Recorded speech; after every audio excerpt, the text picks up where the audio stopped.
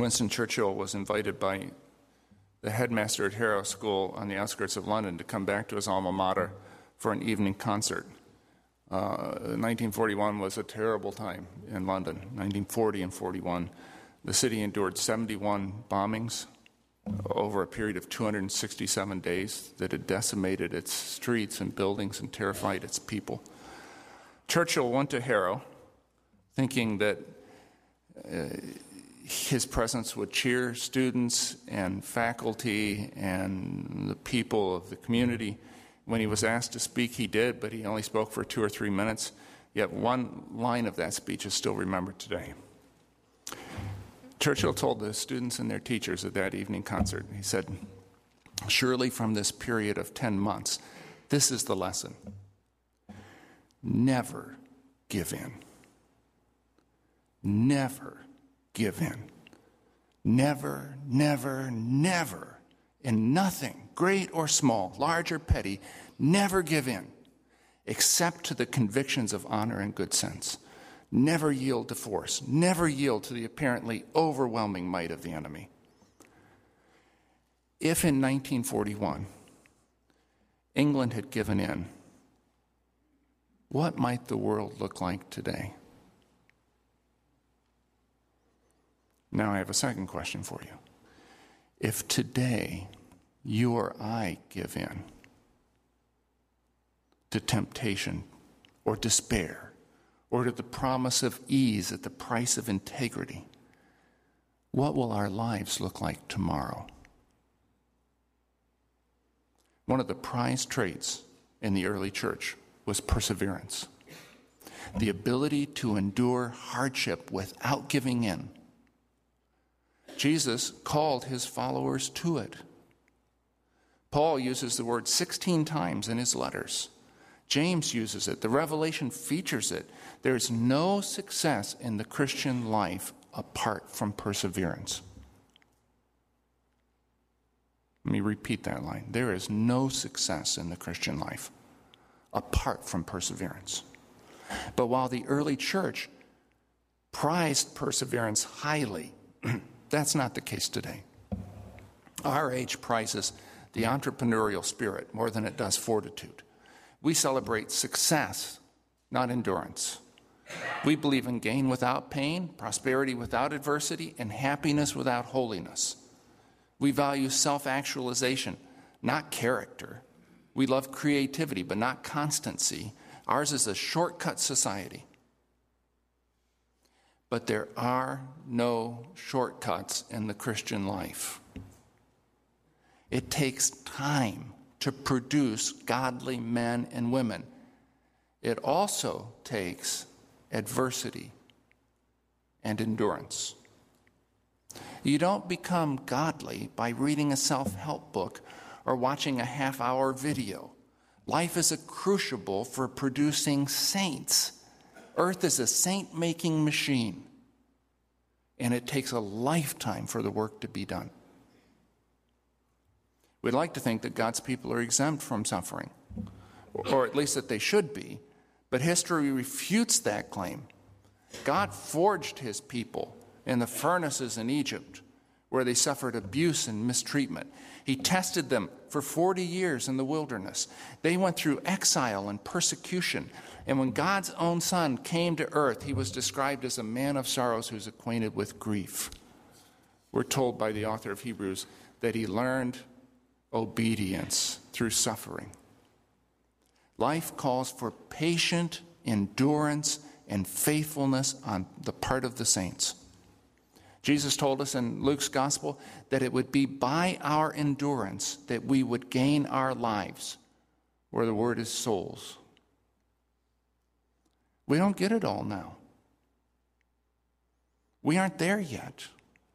You only become yourself, only gain your soul through endurance.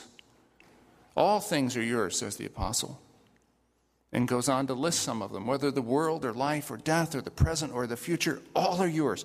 But only those who persevere understand what that means. If you give up when marriage gets hard, when money gets tight, when people get mean, when you're tired and sad and hurt, you'll miss out on what God has for you. And what he has for you is not a thing or an experience, it's a person. It's you.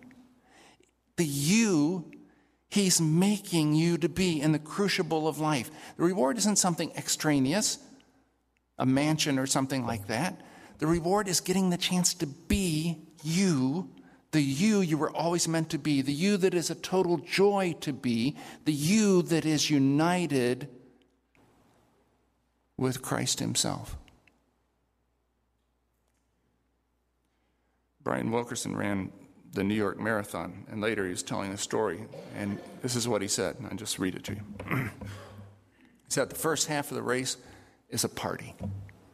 You're swept along by 28,000 runners, crowds lining the streets, people running in costumes. You're touring the ethnic neighborhoods of Brooklyn and Queens. You feel like you could run forever. At mile 13, you cross over into Manhattan and start heading north away from the finish line. Central Park's behind you, and you're going in the wrong direction. The crowds are thinner now. The party's over. At about mile 16 or 18, you hit the wall. You're absolutely miserable. Physically and psychologically, you're busted. All you want to do is stop running. I remember passing one of the first aid stations. There were runners lying on cots, pale and gaunt, with IVs dripping into their arms. And I thought to myself, those lucky dogs. At that point, I began to despair. I imagined myself having to go home and tell everybody I didn't finish. Why did I ever sign up for this race? What made me think I could do this? He says, that's when it hit me. One way or another, I had to get to Central Park. That's where my ride was. I had no car. I had no money. I would have to get there on my own 2 feet, so I might as well keep running. Just keep putting one foot in front of the other. Don't think about the next 6 miles. Just think about the next step. And if you keep that up, just keep putting one foot in front of the other, the miles pass. And when you cross the finish line, it feels like glory. Even when you're in, as I suppose he was, 10,044th place. And it will feel like glory for the follower of Jesus who perseveres. It will be glory. The joy of being yourself. We can't even imagine it now. Most of the time, we don't even like ourselves. The joy of being the self that God intends you to be will be glorious beyond words. We'll forget all about comparing ourselves to anyone else. We'll be filled and overflowing with joy and gratitude at the thought of being who we are and where we are. How do you become that person that you will so much enjoy being? By perseverance. There is no other way. Perseverance is a major theme of the book of James. Or I should say, it's the bond that holds the major themes of the book of James together. The 3 major themes in James are all introduced in the first chapter. Go home today and read James. You can read it in probably half an hour, maybe less. All 3 major themes are introduced in that first chapter. The first one being the believer's relationship to testing that brings joy and produces blessedness. The second theme is wisdom, especially as it's revealed in a believer's speech. The third theme is the Christ follower's relationship to wealth, or the lack thereof. But all 3 themes move to a summary in chapter 5. Verses 7 through 11 are the summary of the book, where the word patience is used twice and the word endurance or perseverance once. In verse 11, James concludes, we consider blessed those who have persevered. That idea is what holds the book of James together. That's the idea that's going to hold this sermon series together as well. Let's read our text. It's found in James chapter 1. We're going to read verses 1 through 8.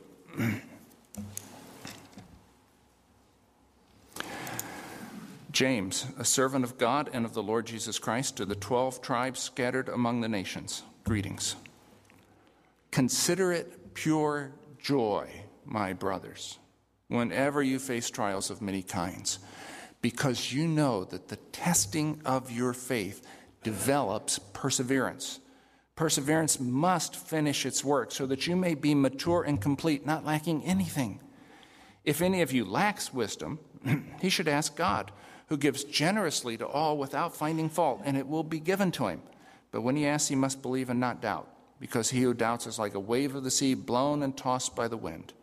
That man should not think he will receive anything from the Lord. He is a double-minded man, literally he's double-souled man, unstable in all he does. After the traditional greeting in verse 1, James makes what is arguably the craziest statement in the Bible. Consider it pure joy, my brothers, whenever you face trials of many kinds. Now that sounds nuts. James is not peddling pop Christianity here. This is not comfort Christianity. This is radical stuff. Try telling someone who's just lost a spouse or lost a limb or been diagnosed with a serious illness or going through marriage problems to count it pure joy. They'll think you're heartless, that you're crazy. But really, don't try telling that to anyone else. Tell it to yourself. It's not your business to tell them. Tell it to yourself. But understand what it means and why there's value in it. Otherwise, you'll never be able to do it. Remember, too, that James knew what he was talking about. He was speaking out of his own experience. He knew that this is possible. And if we can learn what he knew, it will change us. The Greek word the NIV translates as consider has two basic and interrelated meanings. You look at them in the lexicon, you'll find these two primary meanings. The first is to lead. In fact, the English word hegemony is simply a transliteration of this word. It just slides over from Greek into English. The second meaning is to think or to regard. James wants us to regard, that's this word's second meaning, regard our trials as an occasion for joy. That is, he wants us to be led, that's the first meaning, by that idea through our trials. Whenever we face such trials, and the Greek word literally means fall into, when we fall into these trials, the idea is that they take us by surprise, that they surround us before we know it. Whenever we face such trials, James wants us to consider it pure joy. Now, he doesn't say feel it pure joy. Feelings can't be commanded like that. Feelings follow thoughts. You never have a feeling without a thought. And so we must begin by considering it joy. The noun translated trials could be and often is translated temptations. One can only decide between the two meanings by examining the context. And the reality is that temptations are trials. Trials of our trust in God. And trials are temptations. Temptations to turn from trusting God and trust in something or someone else, usually ourselves. The trial of a difficult marriage may be a temptation to unfaithfulness or to bitterness. The trial of chronic illness may be a temptation to self-pity or to envy.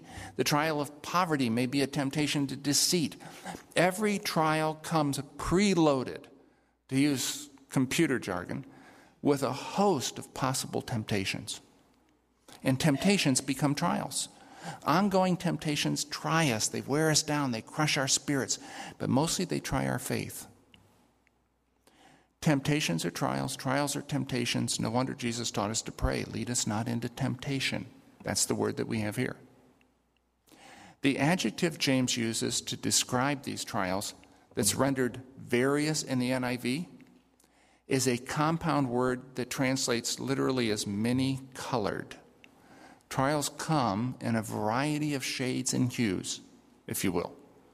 Some are blue, full of sadness and pity. Some are red, full of the heat of emotion. Some are gray and carry people into despair. Now, there's a beautiful parallel to these many-colored trials that we read about in Peter's first letter, where he uses the very same adjective to a very different purpose. There we read, each one, meaning each of you believers, should use whatever gift he's received to serve others, faithfully administering God's grace in its various forms. Let me reword that final phrase. Faithfully administering God's many-colored grace. There's that word. For every color of trial, there's a corresponding color of grace. And notice that we have a part to play in this. We have a responsibility to help each other by administering our particular color of grace to brothers and sisters in Christ.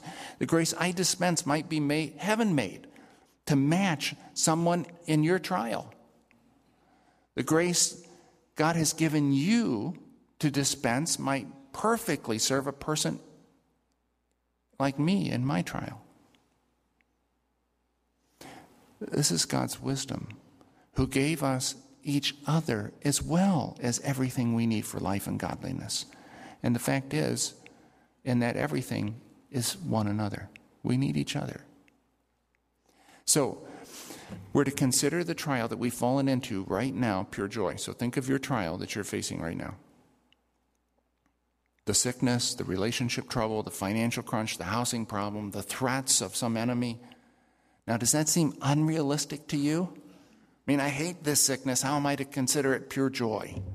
The financial crush has destroyed my future. Am I to consider that a joy? And if I am, how on earth am I supposed to do it? You consider it pure joy because the testing itself does something to you. It changes you. If you will only persevere, it will bring you closer than you have yet been to being the glorious person God intends you to be. And that is a great joy. And not just in heaven, but on earth. Now, don't miss this. It is impossible to consider the trial you are now in to be pure joy unless you know that God intends to use that trial to produce a great good in your life. In other words, the consider of verse 2, consider it pure joy, is dependent upon the know of verse 3. Unless you know what James knew and are led by that thought, you will not be able to consider your trial pure joy. In fact, unless you know what James knew, it would be madness to consider your trial pure joy. But what if you knew something about that trial that other people didn't know? What if you had inside information? There's a great story came out of Minnesota this week.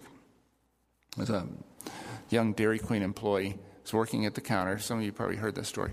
He saw a customer filch a $20 bill that belonged to a blind man. He had dropped it, and a customer picked it up. When she came to the counter to order, he refused to take her order until she gave that $20 bill back.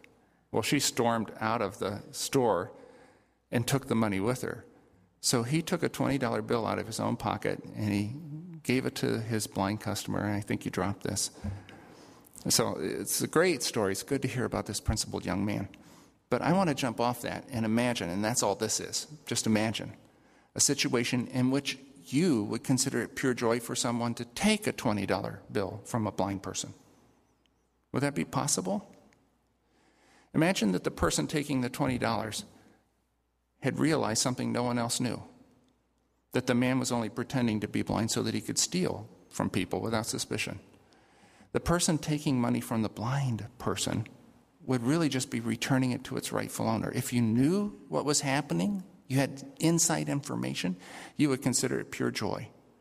But if you didn't, you would consider it an outrage. It would all depend on what you knew. That's the case when it comes to your trials. You will be outraged by your trials without the inside information of what God is doing. Considering trials pure joy is crazy unless you know the truth about what's happening in a trial, which is what James lets us in on in this text.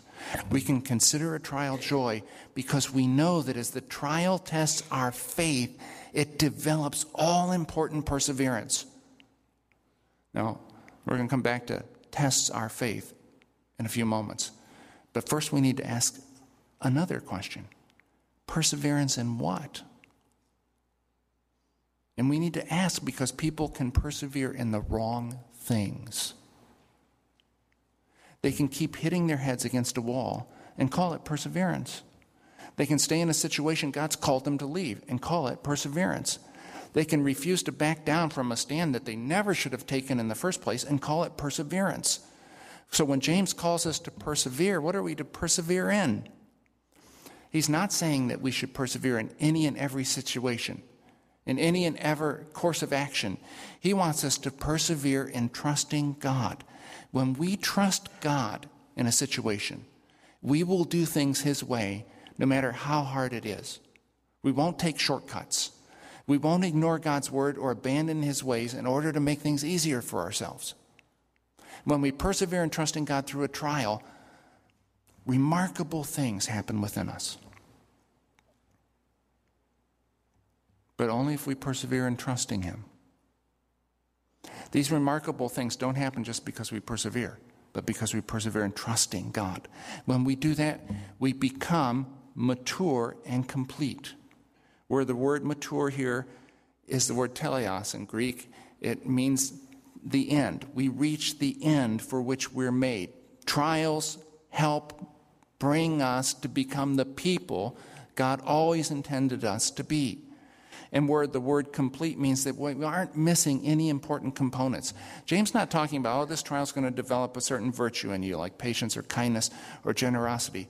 He's talking about putting all those virtues together as a package. He's talking about becoming the person God had in mind when He designed you. And there's no way to become that person. It is to become yourself, your true self, that does not involve perseverance in trusting God through trials. The person who perseveres in trusting God through trials does not, this is verse 4, lack anything that he or she needs to be everything God calls him or her to be. That includes the wisdom that verse 5 speaks about. The wisdom to endure trials in good and God-honoring ways. The person who perseveres in trusting God, for example, in a difficult marriage, can ask God for wisdom about how to proceed in that marriage and expect to get an answer. The person who perseveres in trusting God through a debilitating illness can ask God for wisdom about how to serve and honor Him and find joy and purpose in the midst of that illness. The person who perseveres in trusting God through a relational conflict can ask God for wisdom about how to approach the person with whom he or she's having conflict, and God will give it. You see the point? The wisdom in verse 5 is for the person who endures, verses 2 through 4. Now, I lay such stress on this point because we often miss it. We start out on some quest or project and believe that we have to persevere because that's what the Bible tells us to do. But perseverance in a particular course of action may have the opposite effect that God intends. It may make you stubborn and bitter, whereas perseverance in trusting God will make you better. Now, let's return, as I said we would, to the phrase, the testing of your faith. Notice what it is and what it is not. It is your faith that is tested, not your intelligence, not your moral superiority, not your integrity, not your Bible knowledge, but your faith. The test, whether it's a trial of poverty or the temptation to adultery, whether it's the ordeal of illness or the impulse to lie, the test is a test of your faith in God. Will you trust Him and do things His way? If you will, perseverance will develop you. It will mold you and make you the person that you long to be. Realize that the test you are now enduring, and many of you are probably enduring tests right now, it is a test of your faith, not of your strength. The difficult marriage is a test of your faith. Will you trust God and dare to relate to your spouse as God's instructed? A lot of people say, I couldn't do that. I can't do that. And they won't trust God. The illness you're going through is a test of your faith. Will you trust God to bring good out of it? Will you obey Him without excuse and serve Him in the midst of your pain? If you will, God will do remarkable things in you.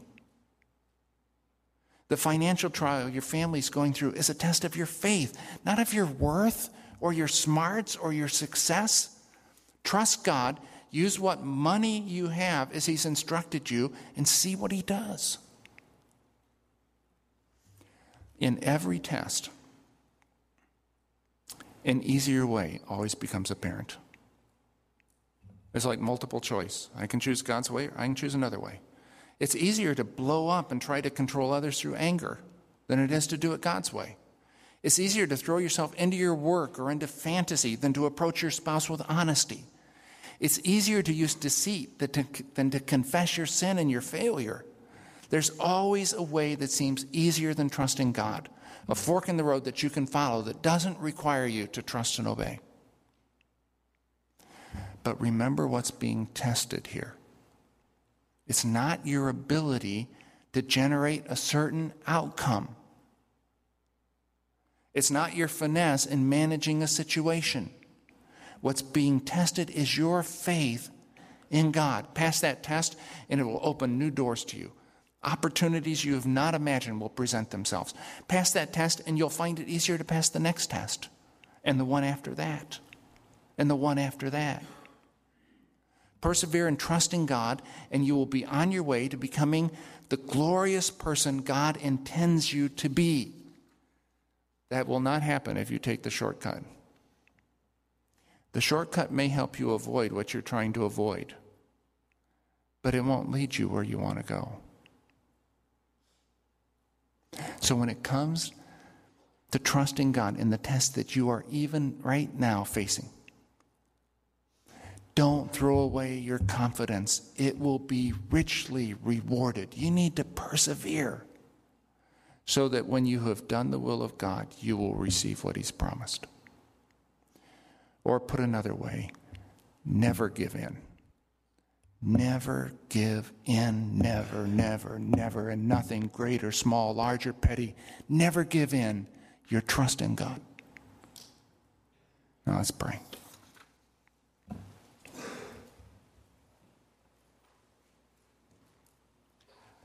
God, we say those words, but when we leave this place, we will be assailed by trials and temptations. Always the temptation to choose another way besides yours, to trust in someone or something else beside you. I pray that you will make us sensitive to the fact that that temptation is a temptation or a trial of our faith. Lord, we don't ask to make us smarter or stronger. We ask you to uphold us and help us to persevere in faith, in trusting you. And Lord, we look forward to the day when we will glory in your faithfulness in response. Do this, we pray, in the name of our Master and Savior Jesus. Amen.